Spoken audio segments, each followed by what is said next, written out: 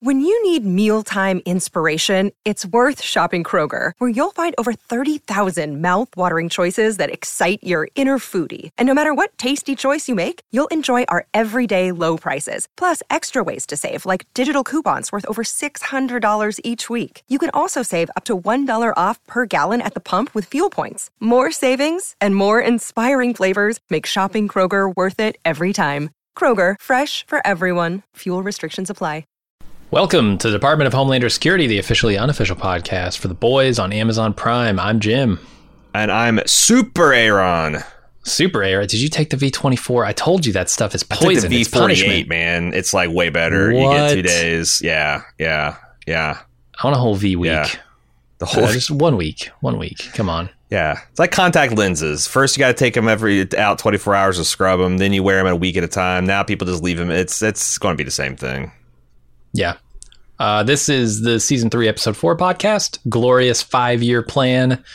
Not sure what the Glorious 5-Year Plan is all about, but surely it has something to do with this episode. What is that in relation to the 7? Is it? I don't know. Couldn't really figure it out. It sounds like something that would be a Chinese Communist Party announcement from like the mid 70s. Yeah, that glorious word. Definitely. Yeah. But it didn't seem like it came up. They went into Russia, so maybe it's I don't know. Apparently, I actually looked into it. Apparently, it is a reference to the comics that the Glorious 5-Year Plan was a team of Russian superheroes, Soviet superheroes. Okay. So I don't know if we're going to meet them later on, or this is just one of those sly winks to the comic audience. Not sure. What'd you think of the Glorious 5-Year Plan? I liked it. It's setting up some interesting things. It's deliberately frustrating to see Homelander running this amok with no one to check him and doing bad things to good people. It's like, I mean, he's at like season 4 Game of Thrones Joffrey with me, where like, can we kill this fucker already? Mm-hmm. But I know we're going to miss him when he's gone too, in terms of villainy. Just kind of like, but I don't know. Maybe the show will have some sort of Bolton that they can deploy even worse than Homelander to keep us watching. But oh my God, like Stormfront was a Nazi, but like, Maeve could kick the shit out of her. Homelander is invincible and just the worst in the most petty, cruel ways you can possibly imagine. Mm-hmm. So it's really interesting to see if a true Heart of Evil Superman story, but it's also like Huey says, like sometimes I watch some of these scenes, I'm so angry I can't breathe, and you're completely impotent as a viewer, as well as most protagonists on the show. And the question remains, how are they going to put this fucker into the ground? So I think we get big clues, like real big clues this episode. There's definitely, I didn't see the Glorious 5-Year Plan theme, but I do see a theme developing about soups being weapons, particularly like soups being guns. And I think there's, just a veiled hint about what's to come there. Pretty thinly veiled, actually. You think Soldier Boy is the red 763 or whatever Yeah. That's bad news. That's bad news for Kimiko then, because if that guy can kill Homelander, he can for damn sure kill her. Yeah. I mean, the whole point they make about like, she's not healing, right? Why aren't her powers working? I mean, I think that's directly going to come into effect with Homelander. Here's what I'm worried. Maybe we should save this for the end to discuss like where I think this is going. And what I'm worried about with this Glorious 5-Year Plan to kill Homelander. I think the temptation is there to subvert that, but maybe we can talk about it at the end. Okay. Because ultimately I like this. I really didn't see that coming, but after all the clues in this episode, I definitely think Soldier Boy is the gun. They've modified him somehow to depower Soups. He's the weapon against Soups. And it's a theme. Like if you look at this episode, everybody is saying, you are using me as a weapon. They are using us as a weapon. I am the gun. Yeah. I'm not your fucking gun. Like, there's like 5 references to it in this episode. They are underlying in it quite a bit, aren't they? Yeah, totally. So we'll see where that goes. Other than that, yeah, I enjoy this episode. I think like Huey busting out superpowers at the end and not realizing that he had taken the V-24. It's a little bit of a haha, this happened behind the scenes trickery, but it was so much fun to see in the moment that I really didn't care. Like teleport out of his clothes. Yeah. Out of his clothes. I thought that was amazing. Came dangerously close to seeing a monster man's dong, man. That kid, like, it's woof, boy. If he'd have moved a centimeter to the left or right, we'd have seen his Boris Karloff. This wasn't. So Frankenstein, this wasn't as balls out crazy as some, like, yeah, it's hard to beat the first 3 episodes, but I don't know, the 7 dildo fight was pretty entertaining. I liked seeing Starlight's dong blazing in that guy's neck. It might have been better had I not seen a certain film that came out this year. This might have been more interesting and novel than it was, but I don't want to name that film because I don't want to spoil anything. Yes. I thought you were making an oblique reference to The Watchmen and the Excalibur. Because, for super dongs, that's about as super as it gets. Yeah, I've seen the Claymore of that, and it's in HBO's The Watchmen, modeled on Dr. Manhattan. He's got the, if you're looking for swinging man meat, he be packing. It's true. But no, there's a movie that came out this year that did something similar and in probably a more entertaining way. But what if you know, you know, as the kids say. Mm-hmm. Anything else to talk about before we get into the recap? No, there's a lot of there's also a lot of the like petty politicking and blackmailing and House of Cards stuff going on with Stan and Victoria Newman and Homelander and all that. That stuff is still really engaging too, and the fact that the Boys is just fracturing apart at all the seams as Homelander's consolidating his power, like those are things that are concerning. But we're also at the halfway. This is a shorter 8-episode season, correct? So we're already at the halfway point, believe it or not. Yeah, I think you're right about that. You drop 3 episodes in the first week, and that happens. All right, let's talk about the episode in detail. We start off with Mother's Milk watching Soldier Boy in an episode of Solid Gold, which is a retro music show that really did exist. Like they just photoshopped it into this. Although, why you do Solid Gold when Soul Train is right there? He could be the Soldier Boy, right? I'm not sure. I'm not sure if it's just an era thing or what. But it was a bidding war. There's like, who can we get in the show without paying too much royalties, and Solid Gold cracked first. Soul Train might have been too old, right? Is Soul Train more of a 60s, 70s Dude, thing? Soul Train was still going when I was a teenager. Like I remember watching that because I had a thing for some of the Soul Train dancers, and Jupiter was my favorite, and it was going through the mid to late 90s. And I guess when you're cryogenically preserving someone, there's no amount of backwards you can't go, right? True. They could get I mean, when the technology didn't exist, but you go back to the 1940s and you could believe that the Nazis had this tech, right? Yeah. Maybe the Russians were buying it from them or something. Who knows? Anyway, yeah, he's in a retro music show. He remembers, how he killed his family in a car crash. He's kind of flashing, not really flashing back to that, but flashing back to a thing that reminds him of that incident. He's getting his war face on. He's getting motivated. Totally. He's getting inspiration for what he's doing now. He's given up his family life to pursue vengeance. So you might as well go whole hog.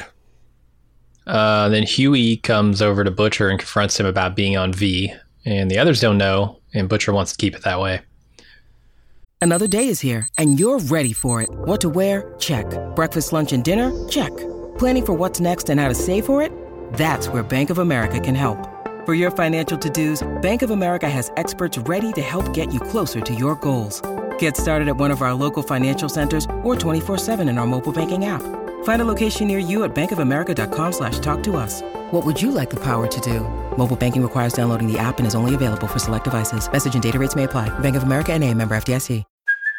Hey, it's Kaylee Cuoco for Priceline. Ready to go to your happy place for a happy price? Well, why didn't you say so? Just download the Priceline app right now and save up to 60% on hotels. So whether it's Cousin Kevin's Kazoo Concert in Kansas City, go Kevin, or Becky's Bachelorette Bash in Bermuda, you never have to miss a trip ever again. So download the Priceline app today. Your savings are waiting. Go to your happy place for a happy price. Go to your happy price, Priceline. Not too much to talk about there. It develops. We go over to the Cameron Coleman hour where Homelander is being interviewed. He talks about the lies from mainstream media, the shadow operators who are everywhere. This is out of the disinformation playbook. Yeah, that we see something we all secretly fear. These unaccountable, unelected, unknown people manipulating things behind the scenes. Mm-hmm. Pay no attention to the actual people who have all the money and power and who could be held accountable. Yeah. And in this universe, he's partially right. Stan Edgar is manipulating things behind the scenes. But everyone knows CIA. Who the fuck Stan Edgar is. He's not a known person. He's not. Someone who's super secretive. He's just doing things that people aren't aware of. Mm. So then Stan tells Newman to put pressure on Homelander to set some boundaries for him, as if he was an unruly child. And Newman's worried that Homelander will retaliate if she does that. Stan says, "Look, I'll keep you and your daughter safe. No problem." This felt toothless to me. This feels like a bullshit move. You're going to hit him with an FCC fine for saying the word fuck on TV? That is not an in-kind attack. It almost makes me think that Stan Edgar is manipulating Victoria into killing her, like essentially committing suicide because he's done with her. He's ready to take her off the table. Maybe because I just don't buy that Stan Edgar goes and is like, here's how we're going to put Homelander in his place. We're going to slap him with an FCC fine. Mm-hmm. No way. Yeah, I don't think that does anything to Homelander. Is it a public perception thing where we have to be seen as, taking heat from the things that Homelander is saying for the public not to turn on us as an organization? I just don't know how that keeps Homelander in check. Exactly. Right? I think there is a long-term sneaky plan in play here. I don't know what the shape of it is. I just know that Stan Edgar is not an idiot. He still acts like a man supremely confident that he has the upper hand in the Homelander situation. He could be delusional. Yeah, could be. But Giancarlo Esposito plays an intelligent, calculating man so well that I just can't buy it. I just can't buy it that he, will get the wool pulled over his eyes or the rug pulled out from under his knee. Any kind of wool pulling at the feet or head is not going to be allowed by this guy. Right. And it's almost hilarious to that degree because when they show him and the wool is absolutely being pulled over his eyes, he has no visual reaction. The only way I know that if this wasn't planned with Newman is that the camera zooms in on him. That's it. He barely registers any reaction when Newman throws him under the bus. It's wild. But yeah, who knows what he's got in store? We'll see, because it doesn't seem to faze him too much. Anyway, Butcher takes Frenchie to visit Nina to see if he can learn more about the whereabouts of the soup gun.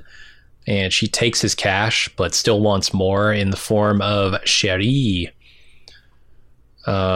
She's not going to get that. By the end of the episode, we see she gets other things. Mm-hmm. That don't involve Butcher wiggling. I thought he was actually going to ply her with some sexual opportunity there, but didn't happen. He's not above it, certainly. He's not above it. And he's truly single now. He's been single, but he doesn't have Becca as a thing, a possibility of return anymore. So I was I don't know. I guess I could see it. But yeah, no, he's going to use Kimiko instead to gratify what's her name? Lil Nina's desires here, in a non-sexual way. Well, not for Nina anyway. But I guess it's not sexual, right? Because this is The Boys. You got to mix that shit up. Mm-hmm. Anyway, Starlight shows Huey an advanced copy of their American Hero game show where Homelander claims they're in love. It's the scene that we saw last episode. Huey promises, look, our plan's going to work here. Just, keep your eye on the ball. Homelander comes in and tells Huey that their love affair, the one between Starlight and him, is only for the cameras. But then he gets pretty personal and Huey gets mad. And Starlight has to jump in and save him by threatening to walk if Homelander harms him. So he backs down. But not before signing his cast as a big stinking reminder that he's out there the whole time. What a dick he can move. do whatever he wants. And, that's how things start with Maeve. It's all gross. It's all gross. Homelander's super gross. Yeah. And his whole like, I'm just kidding. No, come on. I'm surprised a man that powerful resorts to that kind of crap, but it's almost like it's so many levels of irony. I'm not sure where you'll end up, because he knows he's not joking. They know he's not joking. Mm-hmm. It's just almost another level of cruelty on top of it. And yeah, I mean, Stan, hits it. It's some kind of deep-seated insecurity. That's causing him to be this petty and this small of a person. And it's hard to imagine what gets you there when you are the world's strongest man, literally. Yeah. What do you have to be insecure about? How can you have these big, but I don't know, like who knows what Vought did to him as a child to condition him, to train him, to put him in this position. Maybe that's why Edgar is so confident, because they've just crippled this man mentally and emotionally.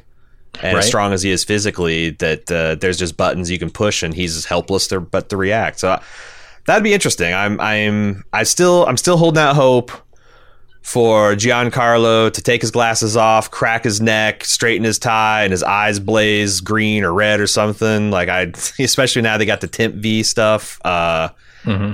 I don't think I've ever seen Giancarlo Esposito actually kick ass. No, I can't remember it. And I think it would be a guy that buttoned down and control, just unleashing physical fury would be a cool visual. Mm-hmm. Yeah, we'll see. It's definitely a possibility. Even if he's not been a soup the entire time, he just takes V24 and suddenly he's a soup. Anyway, A-Train takes the info about Blue Hawk that he got last episode from his brother to Ashley, who pretends to care but blows him off. Then we get a Turbo Rush commercial where A-Train keeps a protest peaceful by giving the cops energy drinks. Hilarious. Are you familiar with the Kylie Jenner Coke commercial, Jim? No. So this blew up in her face like at the start of the Black Lives Matter movement, where they had is unironic, not intended to be parody of like all these people agitating against this line of cops, and she shows up with it might have been Pepsi. Jesus It might have been Christ. Pepsi. I don't want to besmirch the good name of Coke. It could have been Coke too, because these are soulless corporations. But she gives depth? she Kylie Jenner solves the racism problem by handing a cop a beverage, a frosty beverage of some type, and this is a parody of that. It's hard. I mean, that's the thing. It's like, with the disingenuousness of posting a fucking rainbow flag during this month when you're a corporation. Like, we all know that this is a cynical ploy to get people to buy your product.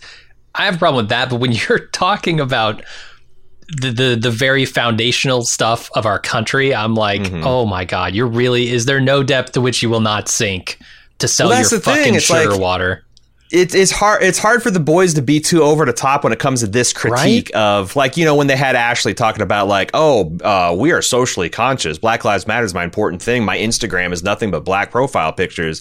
It's hard to parody stuff when real life. But that's a real life reference to a bullshit a movement. There is a huge critique at the performative social justice corporate stuff that is going on, and I think some of it's good, because you'd rather have that than it's definitely progress that it's a sign that the corporations find being on the side of gay, lesbian, bisexual, trans people to be more profitable than taking a stand against them or in being indifferent. which says something about the societal barometer of how much money is on each side. But yeah, the cynical and tone deafness is right on. And, it can be a marker of progress socially. What it is not is going to make me buy Coke because I think that they somehow love LGBTQ people. Like, no, come on.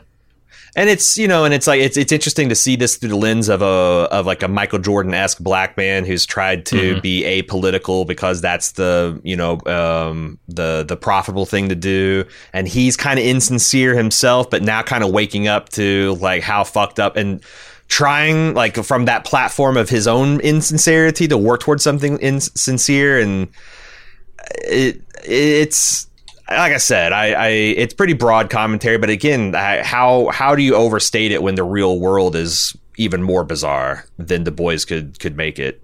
Right. Here's the other thing about this scene when Ashley just blows him off. She also tells him how much she likes his new uniform, which has to be disingenuous, right? Everybody we've seen take a look at this thing in the show says that is a stupid uniform. I hate it. Or it's also like, I think even if that's true, it seems like if you were a black man and you did some kind of rebranding that, all the people from your culture are kind of like, this ain't it. And then like all the performative white people are like super into it. That would make you feel even worse about the situation, right? Right. Like if everybody's like, this is corny, dude, and it sucks. But like the people that you're trying to represent are like, this sucks. And the people that you're trying to like fight against are like, this is super cool. That makes you think you like double missed a mark, right? Yeah. And it does make me wonder though, like her saying, oh yeah, I like it, whatever, see you later, is maybe she knows something about the future of A-Train in the 7. Maybe he's not long for the 7 at this point, and she knows. Or he's just the very lowest man on the totem pole. So he's right. He effectively doesn't have powers at this point. Exactly. Yes. Exactly. Yeah. She might just think, well, he's not worth investing any time in. But who knows? So then Huey calls into work as they board a private jet to Russia, and Frenchie is suspicious of Nina's motives. And, we find out here also, I think, that he didn't give up Sherry. He gave her something else that she wanted, I think. We'll find out what that is here in a bit. Starlight visits Maeve to talk about the soup gun. She finds out that Maeve has actually been training, which is in direct conflict with what she publicly has been stating. And she's been waiting for an opportunity to get a shot in on Homelander, but she has a bit of a death wish, it seems. She's been keeping up this lie that she's been falling apart, right? Just like drinking and going around clubbing and banging club rats which wasn't a lie last season, because she mentioned this like, oh, I bet you think I'm tits deep in a fuck pile of hot, which we actually that's what she was doing last season when she was kind of in the depths of her shame cycle of being brave Maeve to be in the face of this bullshit campaign. It seems like the last 4 months, I think she specifically says 4 months, she's been getting her shit together, training, waiting for an opportunity to take down Homelander. Right. And yes, BCL Red is mentioned here, which is the soup gun. And Maeve knew all about it already. So the boys arrive in Russia, and Nina has located the lab with information or potentially the soup gun in it, but they have to do a job for her first before she'll give them the location. And apparently Kimiko is going to have to get close to some guy and take him out. We don't really know how this guy's related to Nina. I don't think. It might be the drug connection. He's a gangster. He's a drug dealer. He's an arms supplier. He's an oligarch. Pick one Russian archetype that's going to be in a leopard print silk kimono here in about 5 minutes, and dying very bloodily. Yeah. Surrounded by a pack of 5 other Russian women. Nobody's happy about this mission that Kimiko has to go on, but Butcher tells them we're doing it anyway. I like what they're doing in the background, where you see in Russia, so there's no context, but they're reporting on the Homelander, Starlight, and baby Huey, throwing temper tantrums in the mix, and you can tell it's just ratcheting up the unpleasantness for Huey here. Yeah, it's this love triangle, right? Like, I think the episode maybe has come out, and people are doing reporting about, Starlight being with Homelander now, and Huey being sad, and they haven't got it quite right, but that's the public perception of it. Yeah. And I love all the murals and stuff that are painted throughout the scene as we see it arriving. Cool. Just the art is fucking cool. Like I don't know exactly what it's all about. It's clearly like Homelander and all these soups and stuff, but it just looks really cool. All this Eastern Bloc Banksy, but instead of broad critiques of like capitalism in the West, it's all this superhero tinged. Mm-hmm. So Starlight asks Supersonic if he'll help fight Homelander for real, and he agrees. Did you? I kept thinking when I first watched this episode, it'll be interesting to debate with Jim about whether he's fucking with her or he's burying the truth, or if he's really in love with her, and it doesn't fucking matter by the end of the episode. But right, yeah, and this love triangle is pretty much gone. I don't know how that's going to play on their show, where he's supposed to have been the new 7 member. How are they going to spin this when he turns up dead? I don't. They've got. I guess they're going to make it to where he's going to die on. They'll probably make it he heroically died on some mission, and they'll bring in either what is the Silver Scarf, Silver Scarab, I forget what her name, or they can bring in the Moon Blood. I forget what the hell the other Moon Gem. I don't know what the body positive one, but still fuckable. Right. So they've clearly they introduced those characters so that they can bring them right back. But I don't know how they're going to spin this. It's just like literally first day in the job and he gets his face ripped off. Right. Oops. Guess we made the wrong pick. I kept thinking when she turns on, she has this conversation, right? She calls Supersonic in and she turns on his shitty song. And I'm like, okay, what are the chances that the song hasn't been working to actually mask what they're saying and Homelander can hear them? It turns out by the end of the episode, that's not really true, right? He gets a tip from A-Train to get onto them. But what is the chance that Homelander shows up just to turn off this shitty song? Like, I'm being haunted by this fucking song. Every other day, the song is playing. I can hear it, and it fucking sucks. I'm going to fly over there, and I'm going to break that radio. And then he busts up your party here. I don't know. Anyway, we go to a meeting where Homelander welcomes the new members to the 7 with taco bowls. A-Train brings up the Blue Hawk problem, and he wants to bench him. But the Deep raises objections with Homelander that are being fed to him by his wife, who we know controls him. And Homelander agrees with him. So, Blue Hawk's going to stay out there. Ashley tells Homelander that Victoria Newman is doing a press conference about him tonight. Did you notice Black Noir doodling? Uh-huh. He's doodling a cartoon beaver. Sure. What's up with that? I don't know. I mean, is that going to be the new member of the 7? Is there a Beaver Man out there? Beaver Man? Is he? I was thinking he's like working on a kid's book on the side or something. Okay, sure. I don't know. The Black Noir is a deep file. I would love to know more about him, especially after we saw, right as he became a rising star, he got hideously disfigured, so he could never be like that public face that a lot of the other guys are. I'm curious. Mm-hmm. I'm curious. Didn't call him drawing a cartoon beaver. No. I don't know if it's going anywhere, but we'll see. This when Ashley tells Homelander, hey, Victoria Newman's doing a press conference about you tonight, Homelander thinks she's losing control of the situation, talking about, is your idiot brain getting fucked by stupid? And it's not a rhetorical question. Answer me. I thought that was absolutely hilarious. And then it is made even more hilarious when Ashley brings it back word for word in the scene later. Mm-hmm. Good stuff there. After this meeting, A-Train gets in the Deep's face about kissing Homelander's ass, and the Deep gets in his face, and they have a short fight, and A-Train is pissed when Homelander backs the Deep over him. He feels like garbage. Supersonic floats the idea of doing something about it, and A-Train seems maybe receptive. God, Supersonic is a giant dumbass, right? Oh, yeah. Like, you don't wait for the first sign of weakness to move in on here. You know, you got to make sure you're fighting Homelander, man. You got to make sure that you've got your shit solid. Especially when you haven't built trust with any of these people yet. You're the rookie. You're brand and new.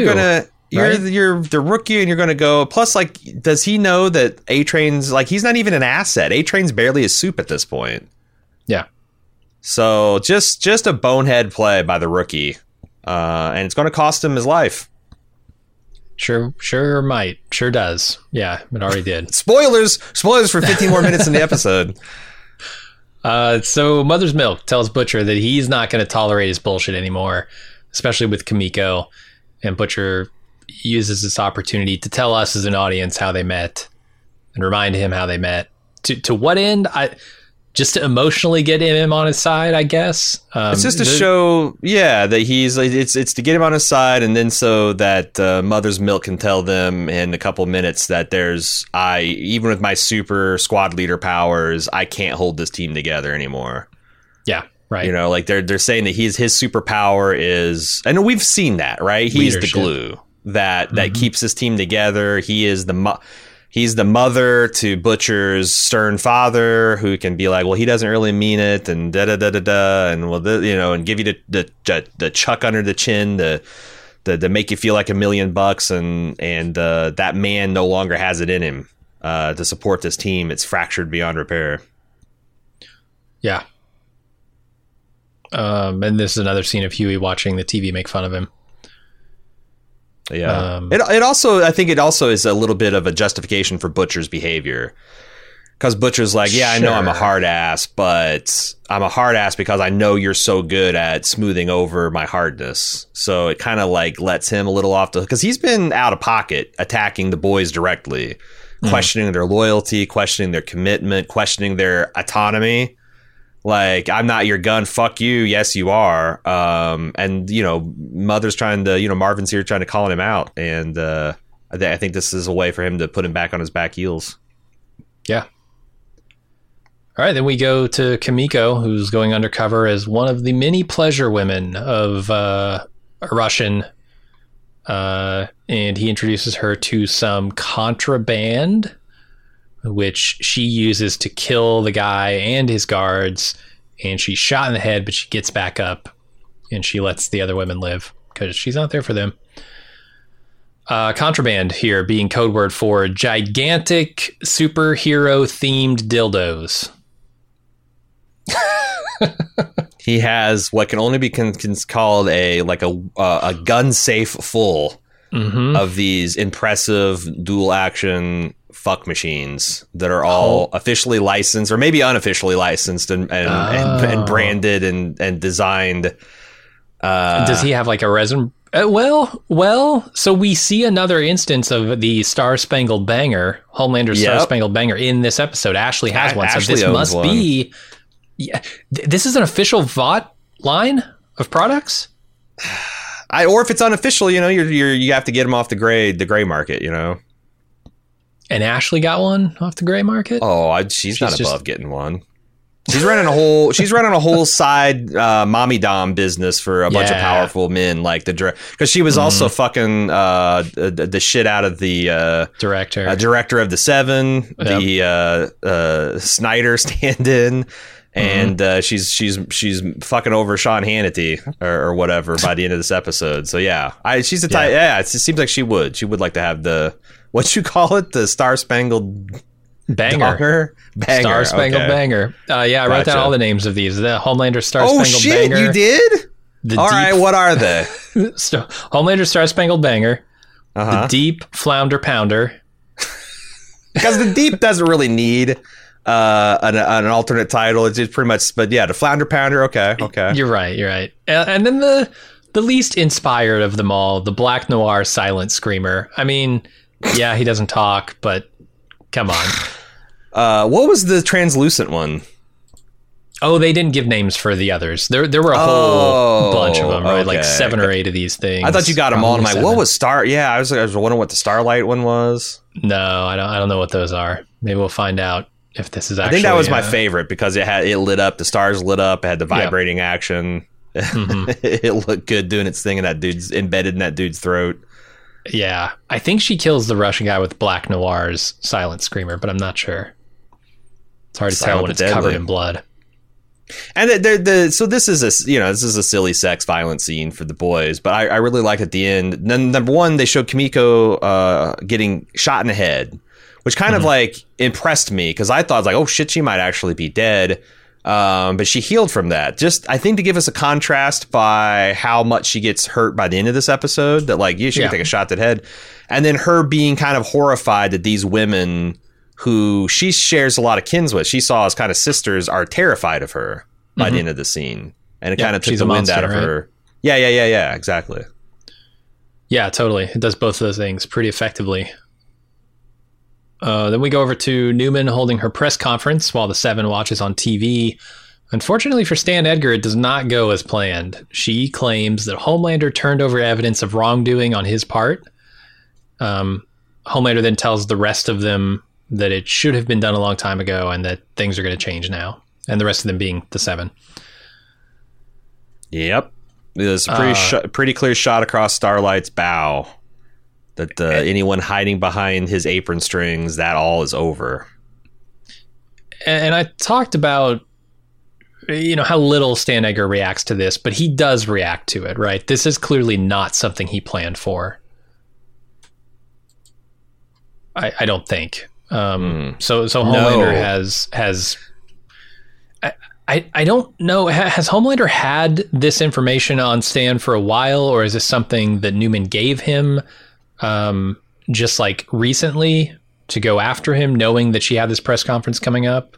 I think it's all Homelander. Yeah, I think he's developed this. And when you look at the crimes, blackmail, like that's something I think that Homelander's going to use.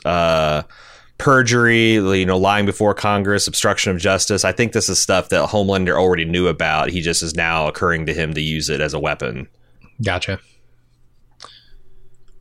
Next scene is Ashley asserting her dominance over, I think it's this Cameron guy, Cameron Coleman, in more ways than one.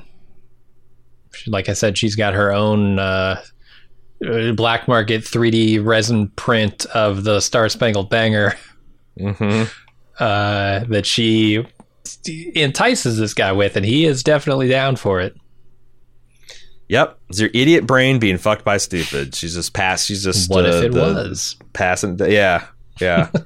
No, it's he's into it. He's into the mommy dom. Then we go over to Kimiko reporting back with photos of her mission success. Butcher's pleased, and afterward, Kimiko tells Frenchie how pissed she is at Butcher for selling her, just like she was sold before. She compares him to Nina and says, "Look, Frenchie, it's just you and me now." And Frenchie agrees, okay, right after this job is done, we're going to Marseille. Marcel's, if you want to be as American as you can possibly be. Yeah. This felt wrong to me, this ending of this conversation, because I wanted Frenchie to say, you're right, and we're going right this minute. Your portion of this thing is done, and we are going right now to get out of this. Telling her we're going right after the job is done is a bit dodgy to me. It's less committal than I wanted him to be. But I think he believes in the overall mission of getting something to end Homelander and end this Vought superhero stuff. Sure. So we're already it's just here. But there's always next job. I know. Right? It's always a slippery slope that leads you to doing this for the rest of your fucking life. But I think that's the big question of what is the most important thing in these people's lives? Is it themselves? Is it each other? Is it their families? Is it their friends? Or is it this obsession with ending and it's a reasonable obsession to have, right? Yeah. It's not like that they are chasing after some white whale. It's not that even big a deal. If they just left it alone, it would be, no, they're trying, this is a existential threat to people's freedom and ability to live independent lives. So I get it. But it's a one of those fatal flaws in a Greek tragedy, Gotta do this one. Gotta finish this one last thing. If we get this weapon, if I can just get Butcher this weapon, then we can check out with a clean conscience, and it's going to get Kimiko potentially killed.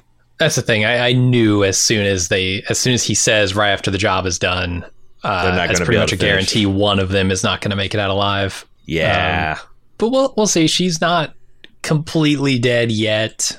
We don't know what effects this Soldier Boy blast had on her exactly. Right. Who knows? Anyway, Homelander visits Newman in her home and gives her evidence that Stan was about to stab her in the back. And then she asks for her reward for choosing to back Homelander, and he gives her a baggie with something in it, probably V24, or not even V24. This is probably like the actual fully leaded version of Compound V.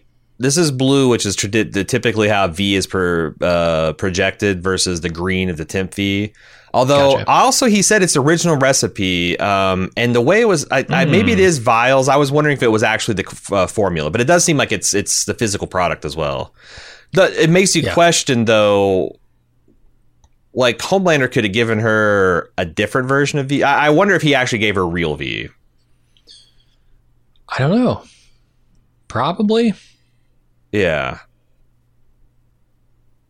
I don't know. She's still an asset for him, right? That's the thing. Yes. And I guess if he burned her and killed her kid accidentally with some substandard or alternate product, then that would be one way. Because the other thing is, like, I think it's interesting that they're mentioning as a possibility. It's like, oh, I bet you're thinking about popping my head. Why don't you go ahead and give it a whirl? Mm-hmm. It's not immediately obvious to me why she couldn't pop Homelander's head. No, I mean, I think it's an open question. Can she pop Homelander's head? Yeah. Why wouldn't she? Because if you try and you fail, you're dead, right? You're dead, yeah. That's the thing. You want to be pretty sure that when you're going to try to pop his head, either A, it will work, or you'll have backup if it doesn't. I wonder what it would feel like to Homelander to have her try and fail. Yeah, like, would it just feel like someone's kind of squeezing his head, or would he feel anything? Or who knows? I have a feeling we will get to see, them conspicuously bringing it up. I think she's going to try at some point. And he might actually be sincere in thinking that he's turning her as an ally, that like, hey, you're on the side of your own people now, openly. And this thing when, he's talking to Newman here, when Homelander's talking about Stan, saying you're his weapon. This is reinforcing the theme we've got from Kimiko earlier, saying I'm not your gun, and Butcher saying yes you are. And it's interesting too, right? That dynamic of Supes being just weapons for powerful regular people to wield. It's a strange dynamic because these are such powerful. It's like, what if a nuclear bomb was self-aware and intelligent? Right? Like, how are you going to control the nuclear bomb and use it as a weapon for yourself when it has goals and desires? But that's part of what makes it so interesting. Yep. All right, Butcher injects more V24 before raiding the lab. Huey catches him and begs him to let him have some, but Butcher won't give it to him, claiming this is a punishment and you don't deserve it. I don't know, Butcher. I feel like you being the arbiter of what the boys can and can't do is not cool and has not worked for 2 seasons now. Maybe it'll work in the 3rd. Who knows? It's making it seem like this V is also an addiction. The way Butcher is treating the injection of this makes it seem like a person who's like shooting up heroin or something, that he's like, shivering with pleasure as it goes into his veins. Mm-hmm. So it's not just like the feeling of power or whatnot. It's also like, it seems like it's physically addictive, which is interesting. If this is something you're going to be giving to U.S. soldiers, is it going to be something that like they become chemically dependent on? Maybe. Like how many doses of V do you got to take before you're super addicted to it? Is it like heroin? Is it like, like I don't, they're clearly playing with the addiction angle though. And then they ask, earlier, I think in the last chunk of episodes, like, how stable is this stuff, right? Do we really know yet? And there's a question mark around it. So. Yep. They could be killing themselves, yeah. Yep. And the other thing about it is his face when he injects it actually changes shape. And I didn't notice this the first time, but you definitely notice it with Newman injecting her daughter later. Her whole spine ripples and her back changes shape. His face changes shape in this. Does it really? Okay. Yeah, I didn't physically changes shape, which is wild to me. Huh. Interesting. I thought her back rippling was just a sign of her, like, you know, like, I don't know, she's going to get a shape-shifting power or what? I don't know. Oh, maybe. Yeah, that's the other thing. What powers does it give you? Yeah, it seems like it's random, right? Yeah. Butcher happened to get Homelander powers. That's fortunate for him, huh? Mm-hmm. All right, Stan, Edgar, and Homelander meet in the Vought conference room, and they trade some pretty vicious personal blows, of which Stan seems to get the better shots in, leaving Homelander to stew at the end in his insecurity. Again, why? Why doesn't Homelander just rip his face off? Right, how's this for insecure? And then, peel him from tip to tail. Some of that stuff might have hit home. The whole, like, hey, without me, you are all alone. All your wins are your wins, but all your losses are your losses. And son, you pile up a lot more L's than W's. Like, you're like a baby with a dirty nappy. You need someone to change you and clean you up. You're not worthy of my respect. You are not a god. You are simply bad product. Bad product. That's also, I felt like that was a little Gus Fring totally nod to talking about the bad product. What was this 80/60? What's that refer to? Blood pressure. 80/60? That's insanely low blood pressure, isn't it? I have no idea. When I go to the doctor and they take my blood pressure, they say, it's good. Don't worry about it. They don't tell me the number because I don't fucking know what the number means. I think like 120/80 was kind of like normal. 80/60 seems like almost too low. Like you're. Well, maybe that's the point, right? Like he doesn't. He's so low with his blood pressure. Like you don't even know if he's alive because he's not moving, right? He's reacting. Like Brad Pitt having an emotional breakdown in a movie Ad Astra. Just 80/60. It doesn't matter. He's like David Blaine in an ice coffin. That was my guess too, but that was so low. I thought that it must have been he was referring to something else, like I don't know, like the 80th floor of the 60th Avenue or some kind of New York bullshit I'm not aware of. But okay, maybe it's blood pressure. We'll go with that. Yeah, he's a cool customer. Then we go over to Newman injecting her daughter with Compound V, which seems very painful. Talk about the spine rippling. The pan over to the photo of her and her mom that she'd drawn in crayon was I thought was pretty poignant. And that like Newman's crying as she's injected, like she doesn't want to do this, but she feels like it's necessary to protect her daughter because they're taking, like everything's so much more risky now. Is that it? Sad. Or is she preparing her for a future where soups are the dominant could be that too. Species on this planet? Either way, you can tell she doesn't feel good about it. Yeah, totally. And I felt for her. So the boys break into the Russian military compound. And inside, they find a super hamster that sets off an alarm, which starts a shootout. I'm just going to kind of run through this whole thing because it's an action scene. Mm-hmm. They all run out of ammo. Butcher has to use his powers to save the day, but he misses one of the soldiers. And it turns out that Huey has to reveal he also has superpowers in order to save Mother's Milk. Everyone's shocked. Butcher's disappointed in him. Kimiko's sad. And then Butcher opens this cryopod. And they find inside Soldier Boy, and he blasts Kimiko and runs off. And it turns out Kimiko is not healing the way she should. Which could be... So it's interesting because you were thinking that Soldier Boy interferes with superpowers. I thought they were going with the fact that blast is just so powerful it can shut anyone down. And like it's not like... Maybe. Like a suppression of their mutant genes. It's more of just like it does so much damage that it like a super healer can't keep up.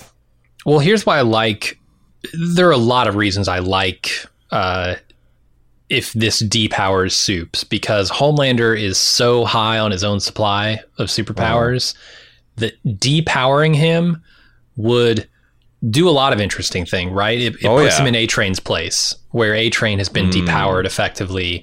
And it amplifies his insecurity, right? If he were to lose his superpowers, now what does he have? He's just an insecure normal person?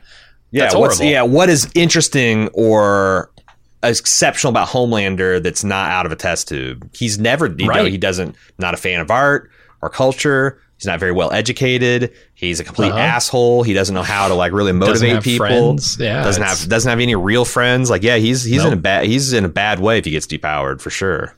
Absolutely. And I think it also puts a twist on Butcher powering himself up to fight the superpowered guy who no longer has superpowers, right? It's like, what have I done here to myself to fight this evil that is no longer the threat that I thought it was? Right. That's interesting. I think like, then Huey doing the same thing to himself is interesting. And then I think you have a conundrum of, look, I wouldn't make this choice, but you have to question, like, do we actually need to kill Homelander now that he's depowered? Yeah. Like, is it the right thing to do to just kill someone who's vulnerable, not a threat? You get to this place where, like, Butcher has now done this for nothing, right? It's not even that, like, he doesn't feel like it's necessary, but he doesn't feel like he should even do it because Huey might be talking in his ear about it, right? I think it's the most interesting way to go is to depower Homelander, and I see the tool on the board to get that done. Yeah, it'd be interesting. I agree. I like that everyone gives Huey the stink eye for, Mother Milk is like, you're better than this. Kimiko side-eyeing him. Even Butcher kind of gives him like, like, I learned it from watching you, Dad. I learned it from watching you. Like, I don't know what moral high ground he has at all, but somehow he climbs to it and stares down Huey from that height. Yeah, and it's absolutely hilarious when Huey does teleport. He teleports without his clothes. He ends up completely nude, and then Mother's Milk is like, "Your dick's out."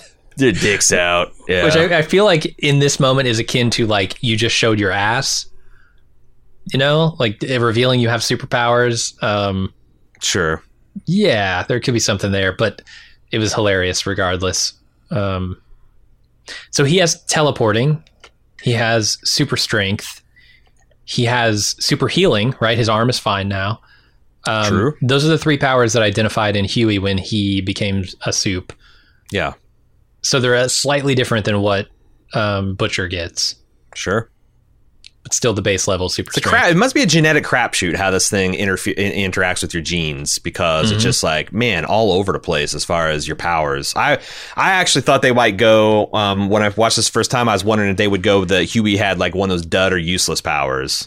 Right. The ones that are just kind of like parlor trick kind of level thing that's not going to help you fight crime or let alone Homelander. But I don't know, teleporting is pretty strong. Oh yeah. I wonder how far he can teleport. What are the good question? The weaknesses to that? Does he have to be able to see where he's teleporting Line of sight teleportation. Like a night crawler kind of thing. Yeah. Can someone show him a picture of someplace halfway around the world and he can teleport there? Who knows? Looking forward to exploring that. But Soldier Boy's on the loose now, and Kimiko is not healing. The boys take off. They get a dying Kimiko, from what I can tell, out of the facility and drive back while questioning why she's not healing. Huey is oddly checked out in this scene. He is loving his new superpowers, could care less about Kimiko in the back dying, blissed just feeling out, the breeze on his face. It reminds me of a scene like Train Spotters, where they kill the baby and then they just fucking shoot up anyway, and like not a care in the world. Like Kimiko's back there riddled with rebar and dying, and he just like is just I had this arm and I had to punch through a dude's spine, and it's like, is he addicted to the power? Is he addicted? Because this is a guy who's had no personal power the whole fucking series. He's gets always a little being bit saved. Is it the physical? Is it the physical addiction? Is it both? Keep him. I got my eye on Huey. Yeah, and it's interesting in the context of this final scene here too. Which, let's talk about that. Homelander flies Starlight to a rooftop where he shows her Supersonic's mutilated body. A-Train apparently told him about their plans to take him down. And he tells her one last time, knock that shit off and fall in line, or Huey will suffer the same fate as Supersonic. Here's the thing now. She's trapped, right? She can either risk Huey's life by doing another plot against Homelander and hoping he doesn't find out. But she's one person down on that. Or she can just wait for Huey to save her this time. And now that he has superpowers, I think it's more likely that he can. And this is one of Huey's bugaboos, right? Is Starlight always has to come in and save him. For once, he wants to be the person who can save her. Mm-hmm. I think there's an opportunity for him to actually accomplish that this season, but we'll see. I don't know. I don't know if even Super Huey can beat Homelander, but we'll see. Maybe Butcher. Super Huey and Super Butcher together. Super Butcher together plus, with Starlight and Maeve. If Soldier Boy powers him down, and then, like I said, they have a whole conundrum there. Yeah. Could happen. A lot of ways you could go, but I'm interested to see where they end up. Because that was a pretty good episode. Are we ready for some feedback, Jim? Yeah, let's do it.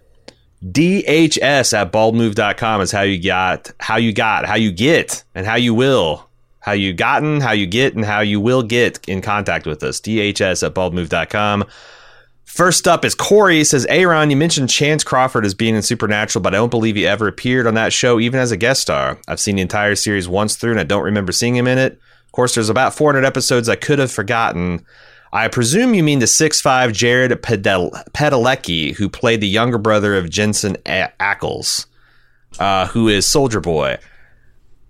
I don't know where I got this. I swear to God, at some point, because I haven't seen Supernatural. I thought I read this reported that he was joining the Deep, but you're right. The Deep has never been on the Supernatural show. He was on Gossip Girls or something, which is another C-Dub show. I don't know how I got that confused. Next week, he's never been on Gossip Girls. He's never been on Gossip Jensen Girls. Ackles It's Gilmore. He's never been on Gilmore Girls. It was the two guys, a girl, and a pizza show. He was never into. Yeah, I'm just going to be perpetually wrong on this one. But yeah, you're right. Jared Padalecki is the guy who was the co-star on that. So yeah, I just fucked it up. Sorry about that. Corey illuminates, Soldier Boy so far feels like Ackles' supernatural character if he had low morals and superpowers. I definitely don't think he's dead, or else they wouldn't cast Ackles. You are correct. Mm-hmm. He was sleeping in a Soviet cryotube. Something I did find interesting is that Jim Beaver, who played the surrogate father for the first half of The Boys once Jeffrey Dean Morgan left, Beaver's character's name was Robert Bobby Singer, named after a producer for all 15 seasons of Supernatural, and his character here has the same name. Probably just a shout out to Kripke's old friend, of course referring to the showrunner of Supernatural and The Boys, or at least Supernatural through the first 5 seasons, which AKA are the good ones, I guess. No, thanks for the correction. Like I said, at least the first couple seasons of Supernatural are on my list to watch. I just haven't gotten around to seeing it because I don't know if you noticed, it's peak television. And we got television coming out of all of our orifices, just streaming out. TV's back, baby. TV is back. Thanks for that, Corey. We're moving on to John G. Aaron says he only knows Sean Patrick Flanery from the Boondock Saints, but I'll always know him from the movie Powder from 1995. One point, Aaron is stumbling over his words and actually said powder instead of gunpowder. Don't know if you're familiar at all with the movie, but it's famously connected to a convicted pedophile who went to jail, got out, and was let right back into Hollywood to direct again. He's referring to Victor Salva, the director of Powder and I guess Jeepers Creepers. I don't know much about the case against him here, but it's been pretty well documented that he was doing a lot of bad stuff here. Said the movie is about a sensitive, hairless albino boy with some superpowers and a love he never got from anyone until he's discovered and befriended by his teacher, Jeff Goldblum. So it's a sweet story, but one you can definitely see what would draw someone like Salva to him if you're looking. Yeah, it's like isn't Jeepers Creepers got a lot of like really good-looking shirtless hunks in it too? Probably. I don't know. Who can say about people to take advantage of underage folk? Thanks for that about the Sean Patrick Flanery. I guess I feel like I've seen Powder, but I couldn't swear to it. I might have just seen a bunch of trailers and a music video back then. Moving on to J Cubed says, boy, like you guys, the Timothy scene might have been the toughest one for me to make it through in a TV show, perhaps ever. Maybe that says more about me not being bothered by people being turned into chunky salsa, but fuck. No, I think that situation, like, it's the fact that they're friends, probably lovers, and begging for, like, you know, if you have a scene where someone made you eat like someone else's friend and lover, it would be like more uncomfortable than seeing people you don't know being blown apart into chunky salsa. I think, like, absolutely, it's like, you know, maybe we're not used to showing empathy to cephalopods. Maybe we should, but it definitely bothered me too. My headcanon, though, is that Deep just swallowed Timothy whole, since octopi can fit through any openings their tentacles can fit through, and the Deep just threw him up shortly after. I heard too much crunching. I thought there's some crunching. I thought I saw an ink sac explode and come out of his mouth. I want to go with you on this headcanon. Yeah. But you know what? I'm going to let you have it, J-Cubed. I'm going to let you have it. Timothy, he just rushed to the toilet, threw him up. Yeah, they took Timothy to a farm where he's feeling great and everything is fine. He's playing with puppies. Took him to a tilapia farm. He's running with the other farm raised fish. He's fine. Mm-hmm. J-Cubed also extremely skeptical that Stormfront is indeed dead. We never saw the body other than the body bag. Could they possibly graft limbs onto her or turn her into a cyborg? Jim, what do you think about Storm? We didn't see the body, and I gotta say, I'm always skeptical in a drama when you don't see a body. We see a blood spot, but that's not enough to make me think somebody is dead. Yeah. What purpose do they have keeping her alive? It's always been like the question, right? Mecha Stormfront. I think, you know, J-Cube's got it. Like, you know, who doesn't want to see a cyborg Nazi lady with superpowers? God, but why? Why go to the trouble of cyborging a soup when you could just inject another person with soup? Oh, I know why. Juice? It's Stan Egger's acing up his sleeve. Oh, right. He's going to re-superfire and build her back bigger, stronger, and she's going to be the gun to oppose Homelander. Wasn't she like... She's super involved in the whole plot of Vought, right? Like the whole backstory of Vought. She married was to Vought, the she's like 80 years old or some shit. And yeah, so maybe Vought keeps her alive just for, appreciation of everything she's done. But I don't know. So far, until I see evidence to the contrary, I'm going to say she's dead. Okay. This is a bold prediction, J-Cube. We'll see how it goes in the weeks ahead. Brian K is up next. I hope this finds you well. I enjoy much of your content. I'm thankful for your coverage of the boys. Well, you're welcome, Brian. It seems obvious that Stan Edgar is provoking. He's provoking Homelander. Everything he's doing is an attack on Homelander's ego or his security. He's dismissive and treats him as an underling. He appoints Starlight as co-captain of the Seven, giving her an even superior authority, and even points out Starlight's Q rating of a 96, which I think would put her right under Dolly Parton. Well, you can't dethrone the queen now, Starlight. Yeah. Even more thoroughly attacking Homelander, Edgar takes away Homelander's girlfriend, attacking his emotional security. It's a stretch to believe that it's public knowledge that Stormfront is still alive, but the video of her suicide establishes that. What better way to set Homelander off than to get Stormfront out of the picture? I do not believe she killed herself. The speed at which the public became aware of her death is suspect. Vought has no security from dissemination of sensitive information. Homelander is cut off from his one confidant. He's completely alone. Edgar is a chess master who likes to toy with his opponents by capturing their favorite pieces. The question is, why? Edgar stated in the first episode that he wants the heroes out of the picture and to become a pharmaceutical company with ties to the military-industrial complex. I expect that Edgar wants all the soups to kill each other off, with the coup de grace coming at the hands of the V-24 enhanced soldiers. Vought has become radio-fucking active. That will be cured by a well-timed and well-strategized display of what V-24 can do for the brave men and women of our military forces. What do you think of this analysis here, Jim? Yeah, I mean, even through this episode, he's still antagonizing Homelander after he's been taken down a notch. So, yeah, it does make me wonder, like, the bigger picture. Is Stan Edgar not worried about this because he knows that this military deal that he's ginning up will cover his ass?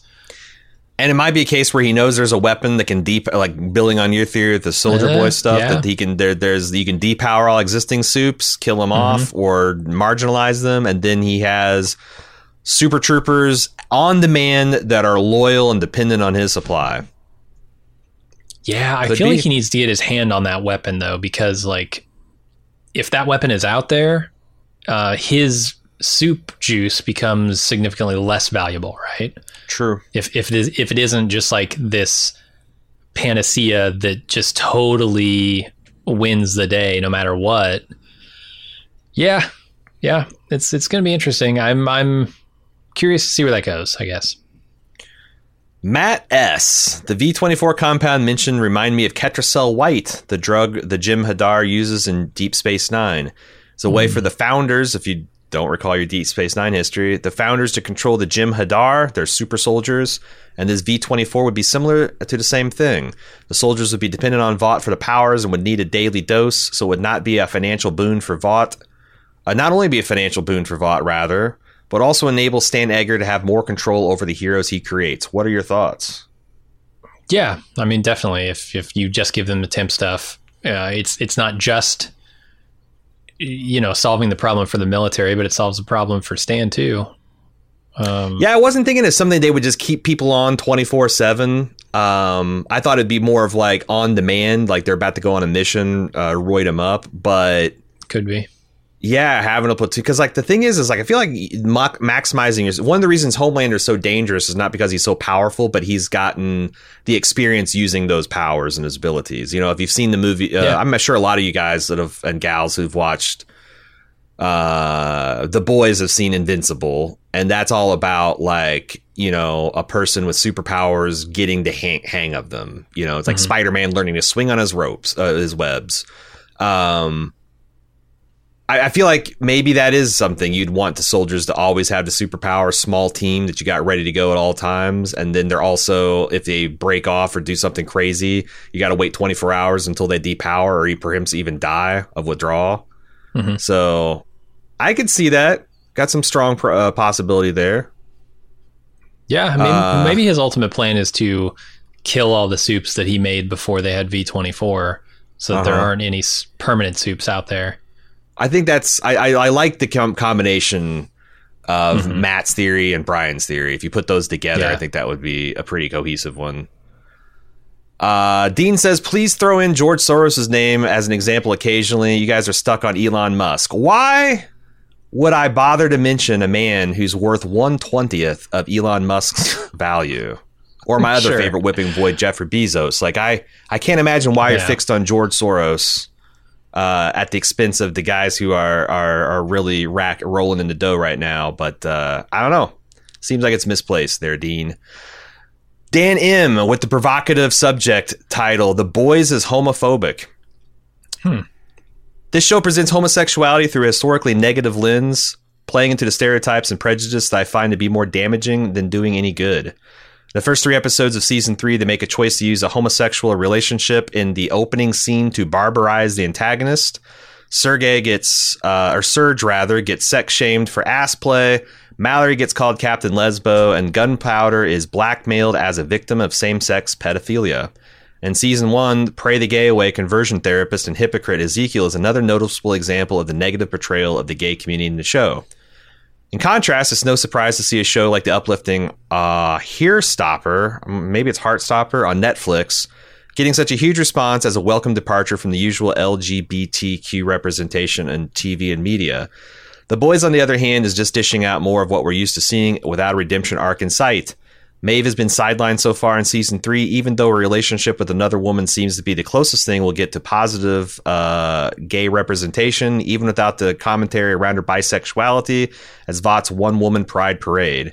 In comparison, I'm hopeful that the A-Train arc in season 3 might provide some redemption for the repeated racism rampant throughout the show. It's hard to know when satire's crossed the line and whether it's having a net positive or negative impact. The show is doing a much better job at navigating these difficult topics in the comic books, but it's just not enough to expose the abuse and injustice against marginalized populations. Without providing strong enough commentary to deliver the point home against discrimination shown on screen, the visuals will be lost on the viewership and ultimately reinforce the same discriminatory attitudes. Yeah, so I think you're right there. Look, The Boys is subversive, right? And it is satire, and it's purposely putting things like that in your face. But we talked about this when, what was it? There was the dude in the convenience store last season who was like an active shooter or something at some point, Oh, right? Like, right.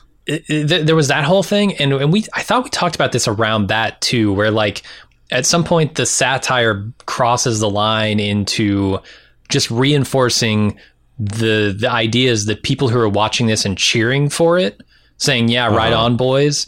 Right. They don't realize that they're cheering for a thing that is satirizing the thing that they're cheering for. So like, it's definitely. I take your point, and I think like as seen on screen, a lot of The Boys is homophobic, and it's doing satire, and I don't know where the line is. I really don't. Yeah, there's this concept called Poe's Law, which is like the closest you get to satire, the more accurately you get satire, the more indistinguishable it is from holding the sincere opinion that you're trying to satire. Yeah. I don't know, because first of all, I'm a straight guy, so feel free to dismiss everything I say, and you'd be fair to do so. I think it's like, I didn't get to Serge being homophobic because he's being, like, to me, that goes with the femdom stuff that the show has been fucking with since season 1. Like, I don't associate a guy getting railed by a woman with a strap on as being gay. That's definitely heterosexual relationship. It's just, it's outside the mainstream, or what at least we're comfortable talking about. But like Jim, I think it's a point that if I was the showrunners of this show, I would be keeping in mind. I also think that maybe there's a little bit of, because if this show goes full quote unquote woke, you could be the perennial preacher to the choir, whereas maybe Kripke sees this as an example of like, there's going to be a lot of dude bros watching the show because how fucking awesome it is. Mm-hmm. And if I rope him in with that, maybe I can change a couple minds by humanizing some of these people, like Maeve, like showing her at the middle of this, like being torn between this corporate performative bullshit and her real, lived experience. That she just wants to, love the women she loves and be, like I can see that, because if you were just 100% clear about who the bad guys, who the good guys, and where the lines are, you're going to turn a lot of those people off. Right. But like, also like, the fact that this show is so subversive, and everyone is kind of like, because I also didn't think that what was the Ant-Man guy's name? Mm-hmm. I forget. Crawley? Termite. I didn't see that as homophobic either.